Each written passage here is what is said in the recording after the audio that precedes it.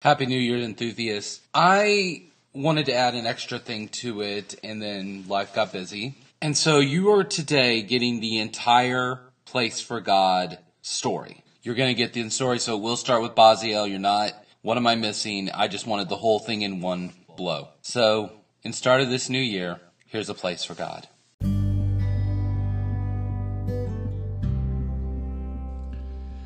The sun glances off Mount Sinai as Baziel steps out of his tent. A proud member of the tribe of Judah, God had appointed him and given him special talents. The Egyptians had seen his talents and in fact had encouraged his talents in the works of gold and silver making and the working with wood and with jewels. They almost seemed alive under his hand. Adonai be praised. The Egyptians had commissioned him several times to make images of their gods. No, Baziel said, I will not craft foreign gods. He walks a short distance where Aholiab is already beginning today's work, hammering a piece of gold that would become the lampstand to light in the special chamber that God had designed. Moses stopped by earlier, giving insight from the visions that God had given him. The sun climbs higher and higher in the sky until Baziel's little boy arrives. What you doing, Daddy? This great son of Judah picks his boy up, points to the onyx stones in which he had been engraving the names of the children of Israel, 6 on a stone. He points to the curtains and says, Look, son, we've made a home for God.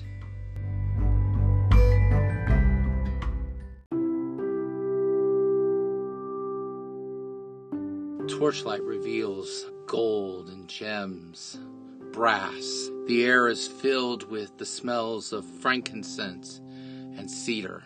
The men and boys that are the sons of David gaze around with wide eyes. Some had been here before, but the sight always filled them with awe and admiration. Solomon, one of the youngest, piped up, Abba, what is this place? This, my sons, is where I am storing my gifts for Adonai, to build him a home, a permanent place to live instead of the tents that he has dwelt in since the times of Moses and the judges. Amnon pipes up, Father, if you desire to build Adonai a home, why don't you? David's hand brushes against a Philistine-made sword. I'm a man of war, my sons. Our lands, our country, even the great city of Jerusalem that we now live in, have been paid for with blood. Adonai is a God of peace. The great prophet Nathan has said that in Shalom shall his home be built. Some of the children look saddened. Fear not, my sons. God has given our family an even deeper gift. We shall have a line, and out of our line shall come Mashiach, the Messiah, the one that will make our sacrifices whole, the ones who will finally deliver us and make the full payment for our sins. His eyes fall on Solomon, Absalom, and Nathan in wonder.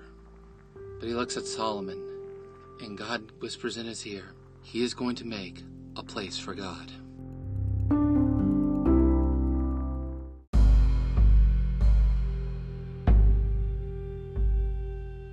Zerubbabel studies the bullock in front of him very carefully. It wasn't like the times of David and Solomon or any of the other kings of Israel where bullocks with no blemish could be easily found. This was after the exile. After the 70 years of being in Babylon, his mind thought back to the families still there. Finding no fault, no blemish, Zerubbabel walks the bullock to the front door of the temple. He can again hear the crowd. Some of the elders, some of the people that had seen Solomon's temple in its splendor. They could not hide the disappointment of this new temple from their voice. Zerubbabel remembered when this temple was still a wreck, and the prophet Haggai had challenged them, telling them that some of their loss had come because they had not built God's house. He had challenged them, and of course they immediately went and they built. And this feeble offering had been. It wasn't the temple that his ancestor Solomon had built, but it was a temple that he knew Adonai would be proud of. In fact, Haggai had said that Mashiach himself would walk in this temple. The deliverer himself would walk in this place.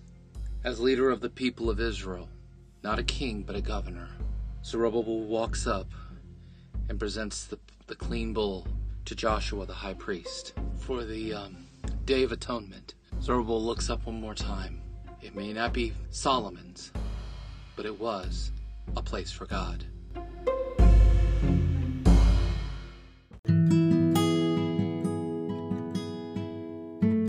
Congratulations, it's a boy. Joseph shakes himself out of his stupor and glances up at the midwife. Already the friends and family that surround him are backslapping and giving and grasping him. Songs have already broken out in the inn. Another son of David. We have another.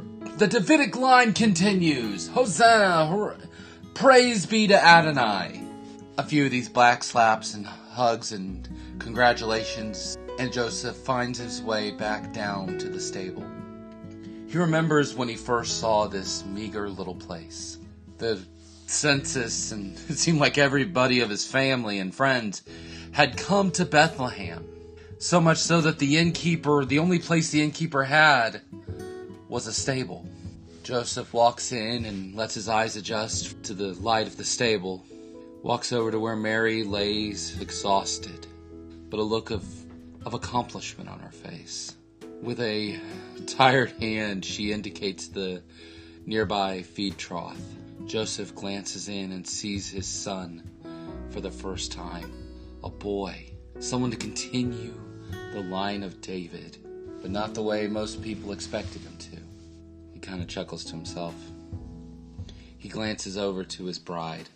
He remembers just a few months ago when Mary had returned from a trip visiting her cousin Elizabeth, and already the signs of pregnancy were apparent. Joseph remembered that night of turmoil, the betrayal he felt, but the love. He should be upset, but he still felt what the Greeks call agape. He remembered that fitful sleep until it became a deep sleep. Then a messenger of God revealed to Joseph the truth. Mary was all that Joseph had wanted and more, because what was in her was from Adonai. It was Mashiach. Joseph chuckles. Mashiach comes to a carpenter's home? Why not the great palace in Jerusalem? Why not with Herod? The baby might not survive with Herod. Joseph thought, a carpenter's son, a young virgin's womb, a stable, Bethlehem. What a place for God. I want you to imagine a piece of chalk in your hand. Big piece of sidewalk chalk. It can be whatever color you wish it to be. And I want to ask you a question.